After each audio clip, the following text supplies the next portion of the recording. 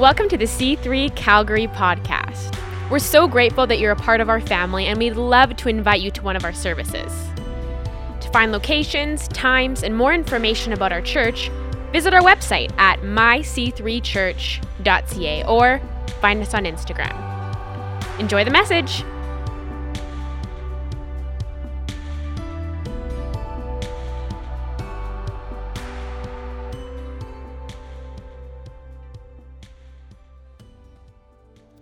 Welcome to church, everybody. This is where we get to leap forward. Everybody leap up this morning? Thank you so much, worship team. Yeah, leaping forward, all right. I'm going to kind of carry on talking about where we started last week. Going to do a little review of that. I feel we need to. I need to keep getting this deeper and deeper into my own walk, my own daily thought processes.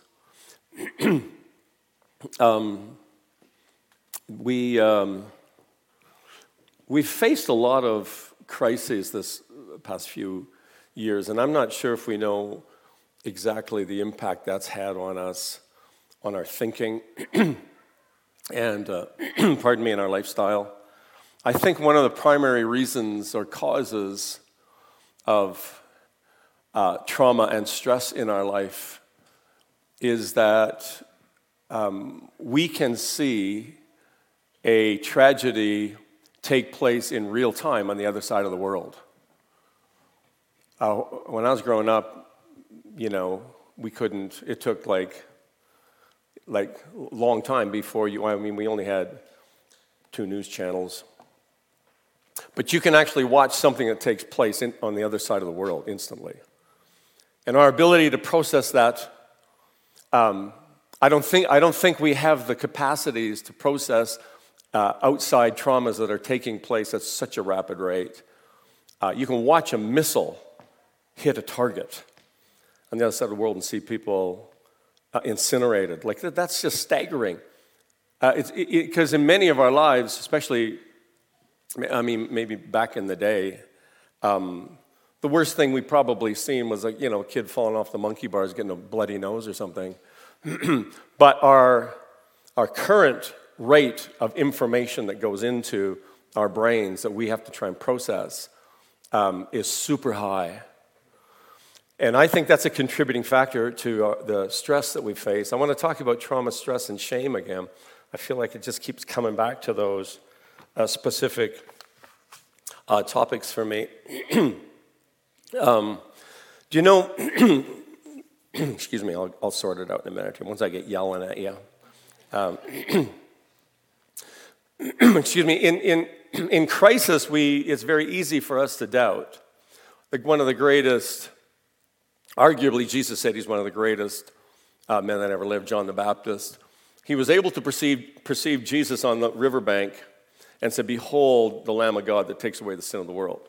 He knew exactly who he was. They said, are you the one that was promised? He said, I'm not even, qualified to wear his sandals. That's an interesting thought, hey? Because about 7 chapters later, he's in jail. He's in crisis. And what happens in crisis? He doubts. Could you just go ask if that's really, is he really the one? Well, he was the one that announced him. He was the forerunner. He was the fulfillment, right? He was the one. And in that moment of crisis, cousin Jesus all of a sudden looked like cousin Jesus rather than Messiah. When we end up in crisis environments, we doubt the revelation that we had of God earlier in our life.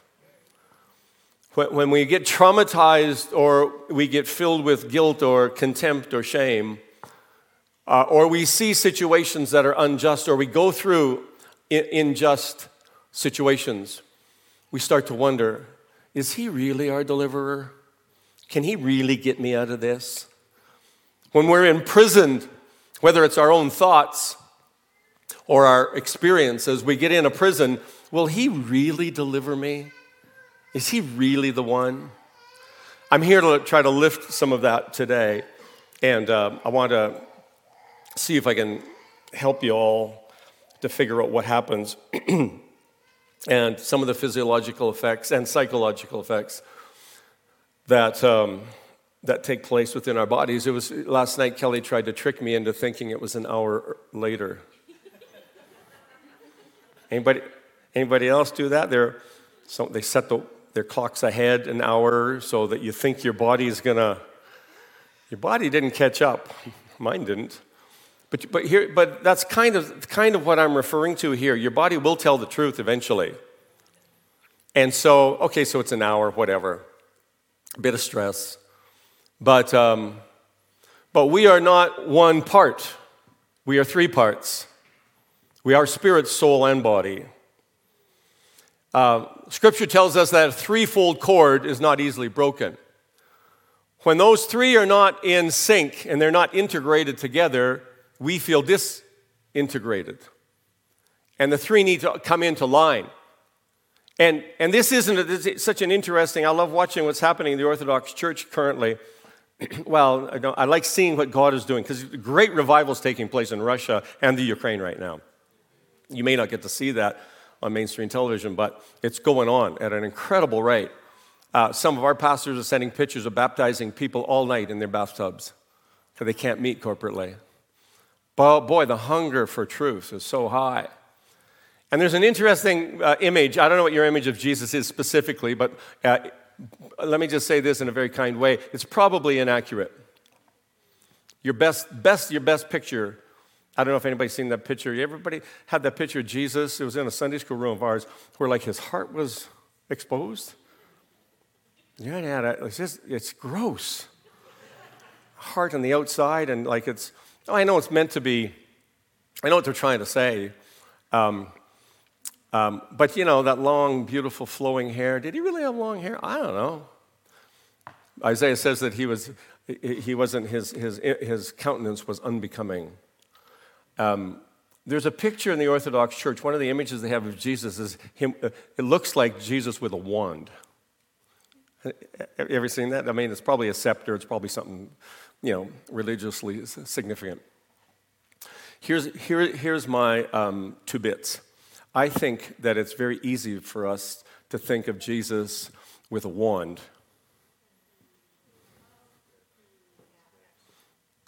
If you've been to Disneyland, that's what the fairy godmother carries. But you have Jesus in you. He's not out there with a wand. I'm going to make some declarations over your life today that it's up to you to take them and live them out. I don't have fairy dust and I don't have a wand. But if I can help peel back a lie of who Jesus is and who he can be to you in this season, you'll be able to leave here not needing a holy man to sprinkle water or dust or whatever on you, but you'll be able to rise up to the child of God that you've been called and created to be. And what we'll do on that night when we're going to pray for healing, I'm actually going to pray that you be healers, just to scare you off a little bit, because you got the healer in you. I'm not going to do it all. I'm going to empower you to do it. So show up and let's have some fun. Let me talk about the chemical reactions to trauma. What happens when we get information into and it starts to feed into us? Chemical reactions take place within our bodies almost instantly. We were watching a movie program last night, Around the World in 80 Days. It's a lot of fun. Boy, Phineas Fogg gets into some problems, and before you know it, I was like on the edge of my seat. I'm getting a bit nervous. Is he going to make it out? And pretty soon my palms are sweating, and because there's a chemical reaction to information that comes into our bodies. There's psychological impacts that takes place. Physiological impacts that take place during stress. Our adrenal glands that just sit on top of our kidneys start to shoot adrenaline, cortisol, and epinephrine into our system. And chemical reactions start happening without you, subconsciously. You don't say, I think I'm going to now start to feel stressed out. You don't have a say in that. Your brain actually is doing that. And so if that's happening, and this happens in stressful situations, metabolism gets impacted, which is why chronically stressed people often gain weight. They don't realize that what their glands are doing is they're shooting glucose into their system, and their metabolism is now impaired. So to be stressed in a moment, right? You see a policeman in a playground, and you're going too fast, and you all of a sudden get a little dizzy moment, and you snap to it. Travis, that's happened to you a lot, I can tell.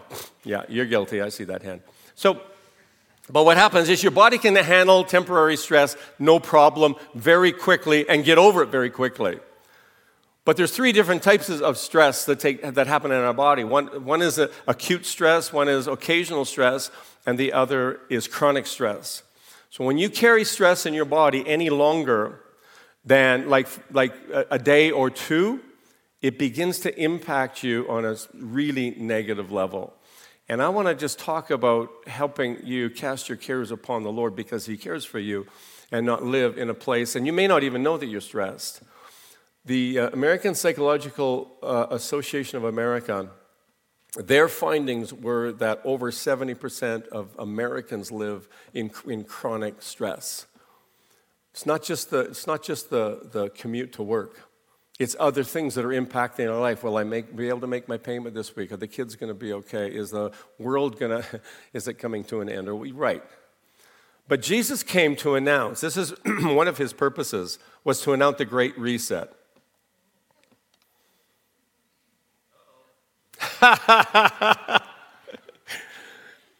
So He said there's going to be a time when everything, and He set this up, put it into the system, that every 49 years, the 50th year would be a year of Jubilee. Everybody goes free. All debts are paid. All slaves are released from prison. It's the reset, and you get to start again. All that land, the original land, maybe you made a bad deal. Maybe you were in a poker game and lost the home quarter or whatever. It all goes back. It's wonderful. And you know what Jesus said? He said, I'm actually going to announce that. And because He's in you, you and I can announce that with integrity, that the year Jubilee is here. I'm going to read from Luke chapter 4. Well, actually, I'm going to read from Isaiah 61 first, because I'm going to pray this over people again. Was last week helpful for anybody? Did it help anybody? I'm going to read this again. It says, the Spirit of the Lord is upon me because He's anointed me. Those are the same. When the Lord is upon you, you're anointed. When you're anointed, the Spirit of the Lord is upon you for a purpose. One of those purposes is to bring good news to the poor. You can interpret that any way you want. But it's interesting to me that when you look through the people that He touched, it was not the rich and the famous. He went to those that needed a physician and needed a doctor. The poor. He sent me to bind up brokenhearted ones, to proclaim liberty to captives. For some of us, we don't even realize that we're in prisons. Some of them are mental prisons. They're feedback loops that we play over and over and over. You're not good enough. You're never going to make it. This season is never going to change. All of that stuff. We'll talk about that. The opening of prison to those that are bound, and to proclaim the year of the Lord's favor and the day of vengeance of our God, to comfort all that mourn. Anybody went through any loss this year? The Holy Spirit is present to comfort you. You can turn to other things for comfort, but they actually won't satisfy. I'm not sure what you do for comfort. I know what some of my temptations are, and in that moment, I know it's the invitation to reach out to the Holy Spirit to comfort me. Have you ever been comforted from loss by the Holy Spirit? He's present to do that. And it says, and also to grant to those who mourn in Zion, to give them a beautiful headdress instead of ashes. He said, I'm going to change your identity from what was lost, and you're going to look like something beautiful. Beauty for ashes. It's an exchange, the divine exchange. The oil of gladness for mourning, and a garment of praise instead of a faint spirit. There's 3 times in here, in the New King James, that he describes things as spirits. One was a spirit of despair. And you know, in the New Testament, he labels fear as a spirit. We're meant to be guided by the Holy Spirit and submit to Him. But we can get trapped through these entrance points of trauma or stress. A garment of praise instead of a faint spirit, that they may be called oaks of righteousness, the planting of the Lord, that He would be glorified. Oaks of righteousness, the planting of the Lord. I'd like to talk about that just a little bit more. That I mean, maybe it's not a compliment to compare yourself to a tree. However, an oak of righteousness, of course, like that's a pretty noble tree. You weren't compared to like, a wimpy red willow or something. You're like an oak, solid and strong. And you're meant to, provide some shelter for others and perhaps, a windbreak. But we're also, on every tree, there's always within itself the ability to reproduce itself. So within each of us, we're meant to have fruit that remains. When the Lord plants us, we let our roots go down into the waters of life, and we're meant to not just become that which shelters others, but reproduce ourselves in others. That process is called discipleship. So Jesus would do the same thing. He would declare the same thing. And this is intriguing to me where it's placed in Scripture, because right after his identity was challenged in the wilderness, the devil's in the wilderness. We've been through a wilderness. Devil was in the wilderness. And what he was doing is he was challenging Jesus' identity. Well, if you're really the Son of God. And so Jesus hadn't done anything miraculous yet, like really miraculous, other than destroy the lives of the enemy. It says when he went back to Galilee, he was filled with the Holy Spirit's power. When the season of wilderness is over, we come out in the power of the Spirit. But in the wilderness, this enemy is there, and he tempts us with stuff. I want to talk about his weapons in a moment. And then right after that, he comes into the village of Nazareth, his boyhood home, and he went as usual to the synagogue. He went as usual, as was his habit. Jesus every week would regularly gather with others in the synagogue. Every week. Every week he'd show up. At that point, people didn't have Bibles, but the scrolls were at the church every week, as usual. Gosh, I sure have I have a bone to pick with culture, thinking people can stay home from gathering together. And even the more so, we're to gather together as we're getting closer to his return, even more so. Just saying. Just about ready to preach that, but not quite this time. The synagogue, and he stood up to read the scriptures, and he went to the scroll that contained his name, Isaiah, said, "The Spirit of the Lord is upon me."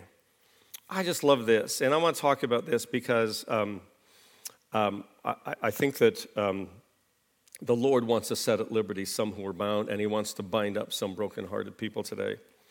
You're going to ask me before I close, because I'm going to confront certain lifestyles that we have, and you're going to ask me how I deal with that. And I'm going to tell you just along the way. It's not quite time yet. Just along the way, I'll tell you that. We tried to define how life is traumatizing, sin's traumatizing, the world is traumatizing. And when information gets translated to emotion, it becomes an enemy that goes places, and it gets stored within ourselves. I don't know if any of you read Carolyn Leaf's book on something about the brain. That one. And what a great, she makes a really, really sharp statement in there. And she says this. She says, darkness can't be measured. Only light can be measured. Isn't that interesting? You can't measure darkness. But here's what happens when a lie comes into our consciousness. It's translated into electromagnetic charges. And it now becomes an energy that's measurable. Do you know that the Bible says that faith is a substance? I'm going to say something else. Light is a substance. Darkness isn't, because it's lies. We're people of light. And our role is to take a stand in a place of darkness and allow the light to displace any darkness within our bodies. Spirit, soul, and body.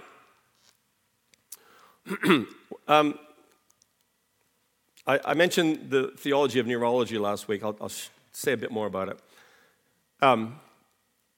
We taught on how knowing what's happening within us helps us partner with the process of overcoming trauma and praying with the understanding and declaring over our neurology healing.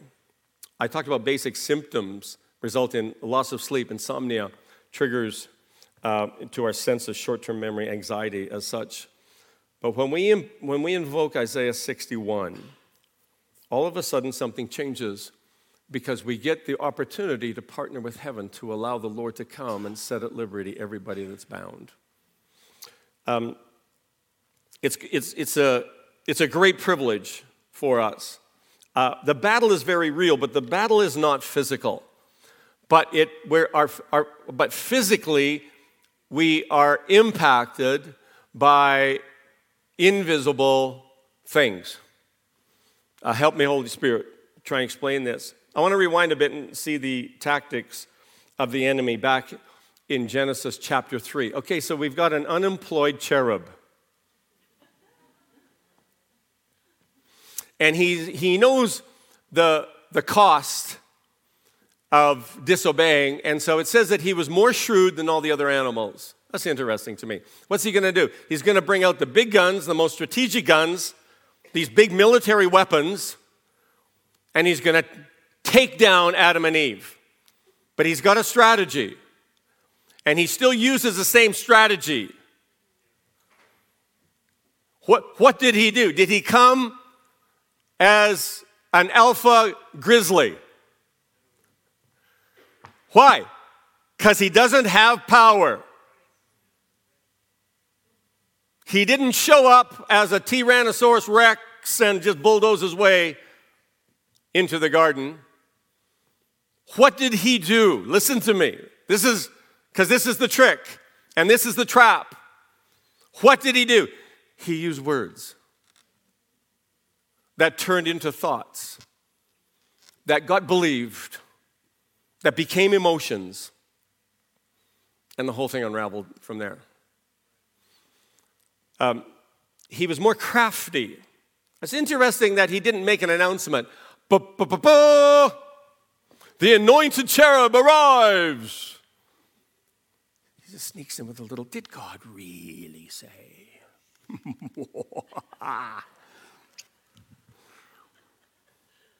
Did God really say? He doesn't make an announcement. But remember from John chapter 8 what it says, who he is. His native tongue is what? Lies. His native tongue is lies. We've all heard them, and we've all believed them.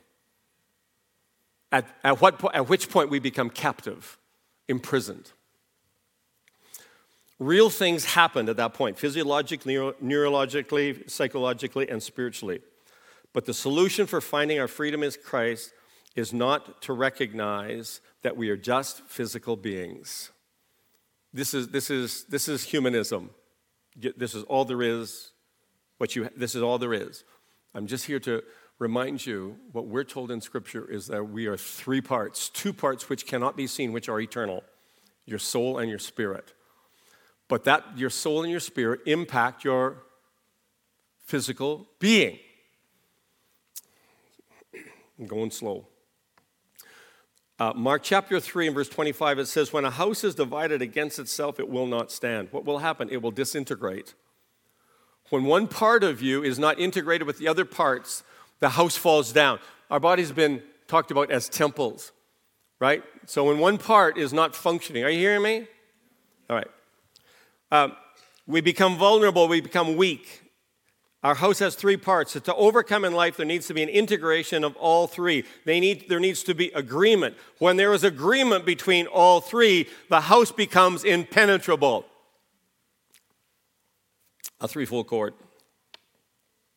In 2 Corinthians chapter 10 and verse 3 to 5, I want you just to listen to me as we read it. I didn't give it to the guys at the back.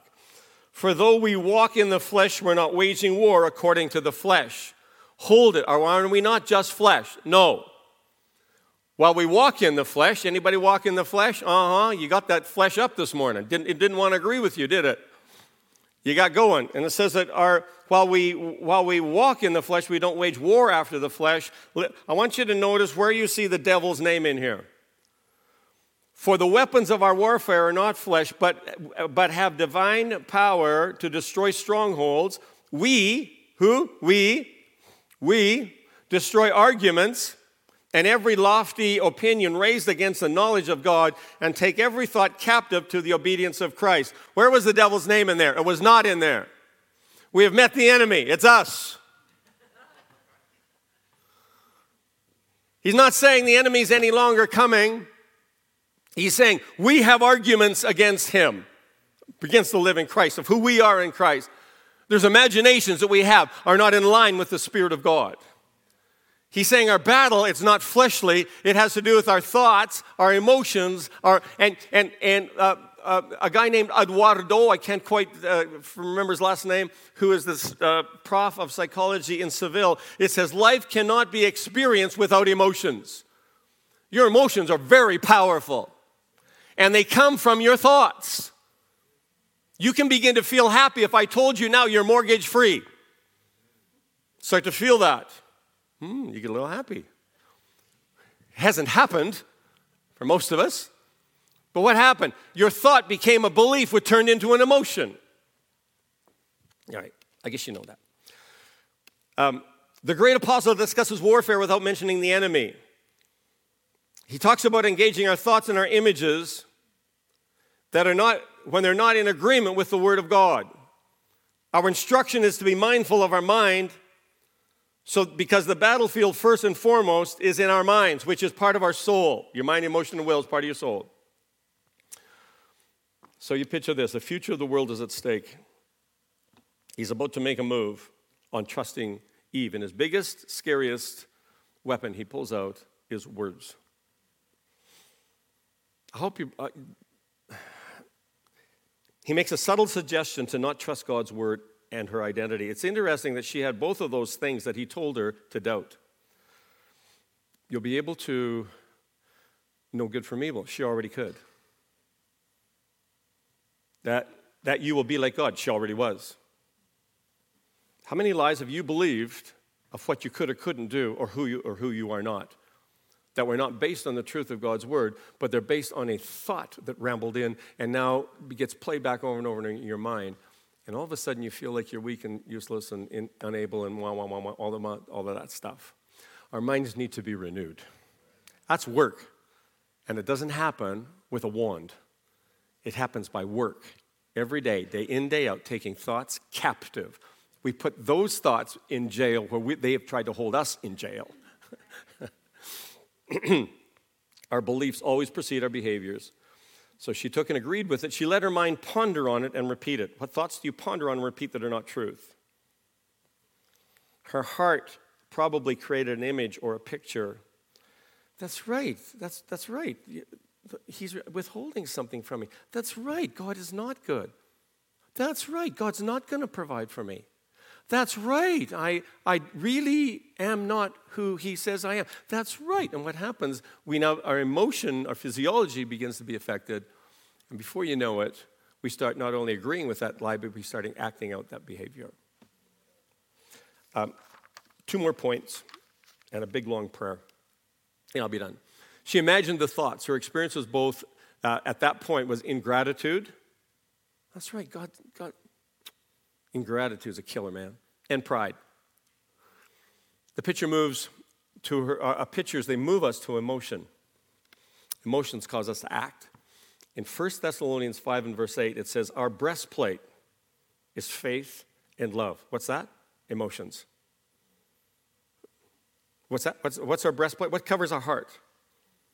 Emotion.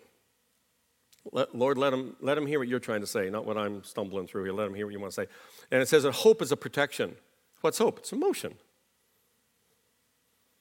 The neurology of trauma and PTSD. When people deal with extreme stressful situations, they begin to think like they're losing their mind. And technically, they kind of are. Because your mind disintegrates.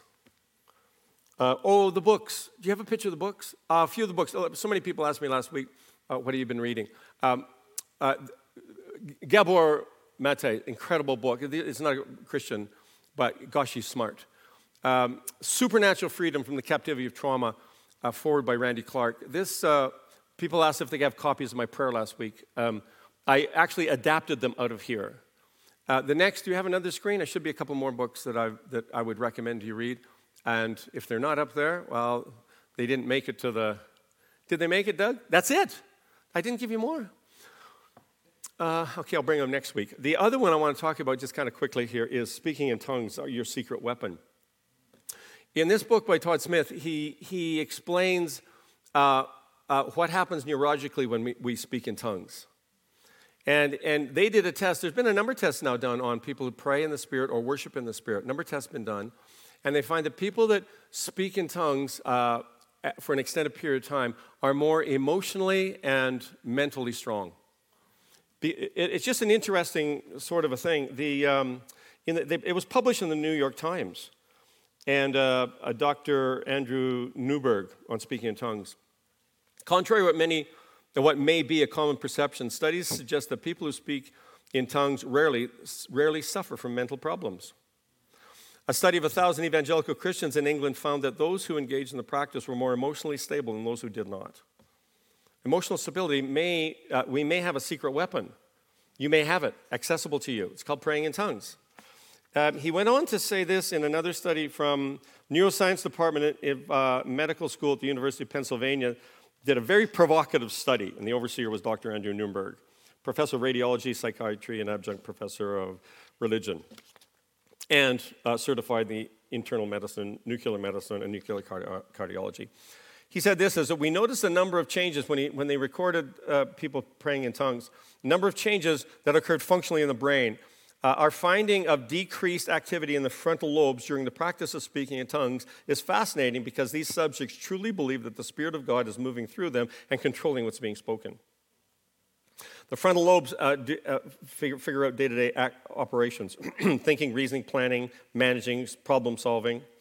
I'll just say this one more thing. But for the most part, he says, the scan showed that the frontal lobe, the part of the brain that controls the language, was active when we prayed in English, but for the most part fell quiet when we prayed in tongues. And then he says this, is that in addition, it was revealed that while blood flow to the frontal lobes decreased, the activity in the area that controls self-awareness was active. This was interesting because that reveals that the subjects knew what was happening around them, and that they were not out of control or in some kind of a mystic trance. He went on to say this, our brain imaging research shows us that the subjects are not in control of the usual language centers. And on ABC News, he went on to say, it's not language, it's not regular language, at least that's what the normal activity in the frontal lobe would suggest. These findings could be interpreted the subject's sense of self being taken over by something else. But scientifically, it's not being taken over by something else because we couldn't see what was taking over and giving them the language. Last point, Paul says, 1 Corinthians 14, finally science is backing it up. When I pray in tongues, my spirit prays, but my understanding is unfruitful. We're told that the other thing that happened here, and I'll just quote this at the end, as we pray in tongue, the brain begins to release two chemical secretions that are directed into our immune systems, giving a 35 to 40% boost to the immune system.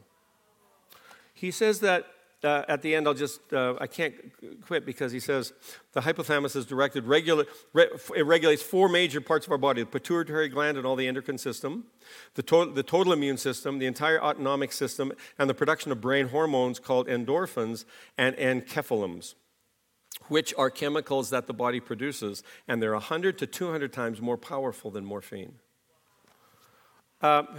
Anybody interested in, boosting their immune system and having secretions of things that are 200% more powerful than morphine? Just pray in the Spirit.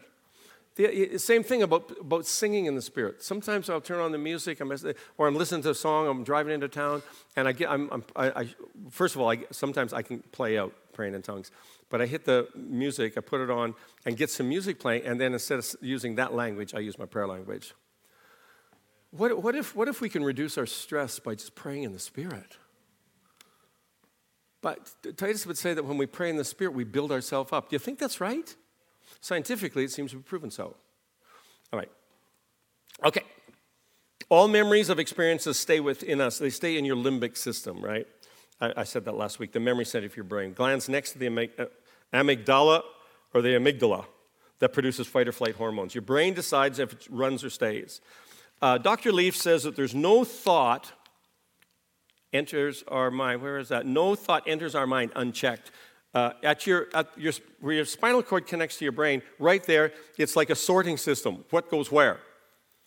And in our memory system, if we get put into our memory system, let's say, for example, a trauma happened, worst of all, when you're a child. And when Dad came home, there was rage in the house. What happens then is your memory that's lodged into this limbic system, the memory of that, now every time you hear a door slam, your system goes off, and it begins to pump hormones through your body, saying you're in danger, you're in danger, you're in danger. I mean, it might have been your brother or your sister, but your body doesn't know that. Your brain doesn't know that. It's held captive until it's set free. Trauma happens on all kinds of levels. All of a sudden, you see a text from your spouse and they've been unfaithful. All of a sudden, you get a note from your boss that you no longer have a job. All of a sudden, you listen to somebody crazy on YouTube and it's the end of the world. All of a sudden, everything better. And if that happens once, you get over it. If it happens continually, your body goes into a chronic state of stress, which creates all kinds of complications. Now, I'm just going to move a little bit quicker here, but don't want to miss anything. Automatically, you're protected because your right brain carries images as memories are presented to them as reality. This can go on as far back as childhood or even in vitro into the womb. In the womb, the message might go to the heart of the little baby. It's not safe to come out because it's dangerous. That can happen. Problems occur when we try to use our memory, but in order to use our memory to remember things after trauma or high-stress situations, after we try to use our memory, it goes through that same portal where the trauma happens, and before you know it, we can't actually get to the good memories. It just stays stuck on the trauma. This is what smarter people than me said. I'm just repeating what they're saying. It's not a mental illness, but it's a psychological injury where the hippocampus shrinks and the amygdala stimulates, that's connected to your fear response, gets triggered, and this can go on for years, over and over and over. What can happen is that you get increased fear, increased anxiety, your brain's signaling these glands, and I'm going to pray again for any image of any trauma or stress to be removed, and I'm going to curse the roots of it. Dr. Leaf tells us that we do not have natural circuitry for fear, it's learned. We know that there's no fear in love, right? And we're meant to know and respond to love. Our physiology was designed to love. And we also know scientifically and biblically that negative emotions bring negative physical responses and vice versa. Positive emotions bring positive physical responses. My last point. Stress, physical, mental, emotional, spiritual, or chemical. Stress is an inward response to pressures of worry or stimulus that causes disruptions in our life. Stress knocks out our body. It throws it out of balance. Each type of these stresses or these physical, mental, emotional, spiritual, chemical, each type set off 1,400 chemical reactions that produce 30 hormone and neurotransmitters. Stress responds that triggers you to say it's an emergency, which is fine if it only happens once. But if it happens for a year or more, 30 days or more, your body will start to react negatively. If you keep your body in constant stress, you're keeping it from healing. It's like if a country spends 98% of its budget on defense and nothing on the health of the people. You're always on defense. So your body wants to know, am I okay? Is it safe? Is there still a threat? Don't stress over being stressed. I'm just going to pray for us in a second. I'll have the band come on back up. No, because you wonder, how much stress am I carrying? When I said last week about the doctor, he said, in your blood you got way too much cortisol. Are you like, you have a stressful job or anything? I said, well, I just went through a building program of $12 million. Yeah, that might do it. The thing is, after that was over, my body kept thinking, got to raise another $1 million, got to raise another $1 million. So you know what Jesus said this, or the Lord said this. He said, you're good to stay under some pressure for 6 days a week, but one, leave it for me and restore. and recharge. What happens when we break that rule of keeping one day sacred? Well, your body will catch up with you, and it'll tell you. And for many of us, it gets harder and harder to disconnect because the images keep coming up on our social media feeds.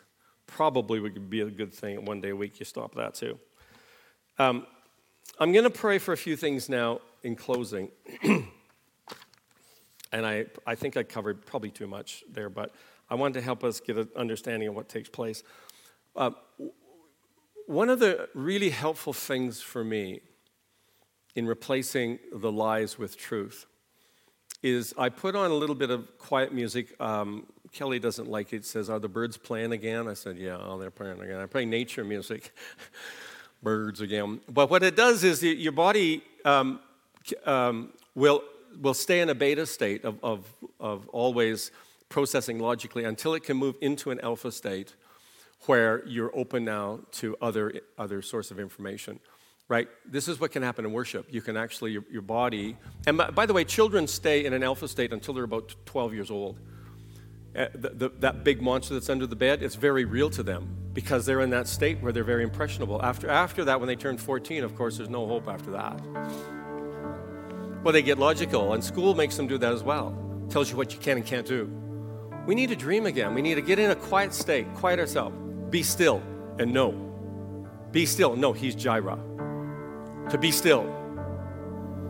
And once I get in that state, honestly, I have to work at this because I get active once I wake up mentally. Once I get in that state, then I ask the Holy Spirit, okay, so now light. Because in my spirit, I have the Spirit of Christ, and He's light. But my mind's been working all night. Sometimes good, sometimes not good. Your mind never sleeps. So then I get really quiet and I say, okay, Holy Spirit, I give you permission to go all through my life. Was there any trauma? Was there any disorder? Was any? And you need to be really open because a picture will come up in your mind and you'll see a thing that happened at school and you go, just a thing at school. Yeah, the enemy would like you to think it doesn't mean anything. But all of a sudden you find that your blood sugar's out of whack and you wonder, why is that? Well, for the last 20 years, you've carried stress in your pancreas. Because it finds an organ. It goes someplace. For me, the thing is, because this is our main energy center in our body, for me, I get a real knot right here. And so I have to do a few things to remove the knot. Well, first of all, I have to remember that in me is the Prince of Peace. Stress, what are you doing in my body? You have no right. Yeah, but this has happened. I'll just shut up for a minute. Peace start to rise up within me. And you know what can happen? Not instantly, but pretty soon, I'll start to get the emotion of peace, but it came from what I was believing. So now I got to I got to rewire my brain. And then I asked to empower the gifts of the Spirit, words of knowledge, words of wisdom. I'll say, okay, Lord, what do I need to do with that? And I'll invite Jesus, literally Jesus, not Jesus with a wand, Jesus the mighty warrior, Jesus the great physician. I said, okay, now go to that place. What do we need to do, Lord? This is now warfare because I'm bringing thoughts and imaginations into the obedience of Christ. It's work. Doesn't just happen reading one scripture and jumping in your car and going off to work and listening to all the terror that's taking place in the world. You got to be still. And you have to invite Jesus. And in this process, you've got to be so aware that He's there to liberate you. And then usually what I'll have to do is say, Lord, forgive me for allowing that thought, that lie, to take place in my heart where I should have had a truth from your word. So then I'll try to think, I'll ask Him to quicken a word to me. And then I begin to live in that place. It's one thing to read when He says, my peace I give to you. It's another thing in a place of quietness and meditation that He comes to me, my peace I give to you. No, it's gone. This isn't coming to an altar for prayer. It's getting on your knees. It's getting quiet and believing that who God is in you is greater than he that is in the world.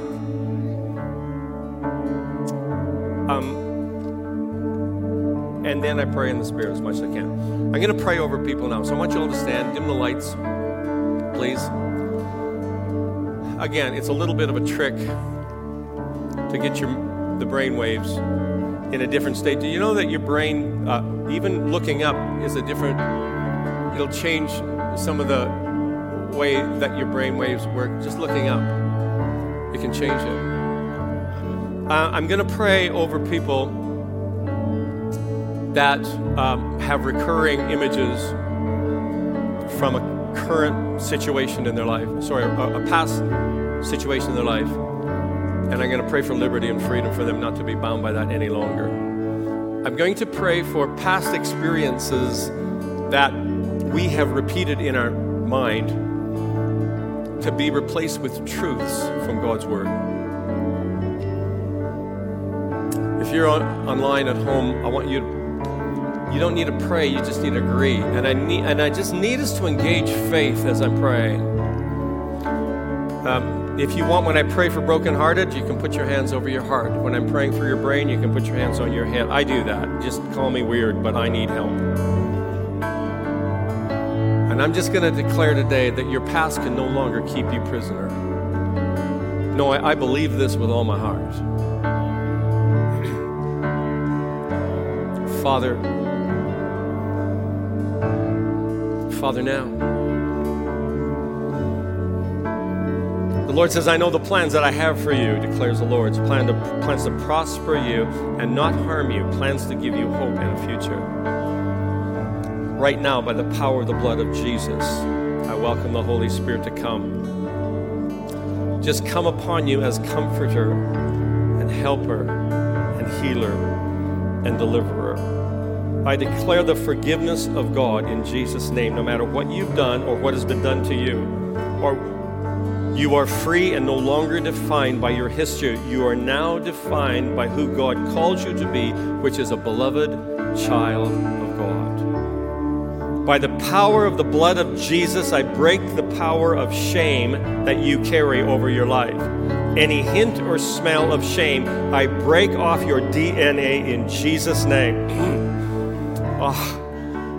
Whatever trauma, stress, concussion, or incident Thanks for listening.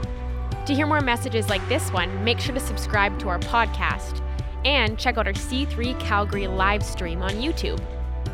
If this message resonated with you and you'd like to give to our church, you can do so on our website at myc3church.ca. See you next week.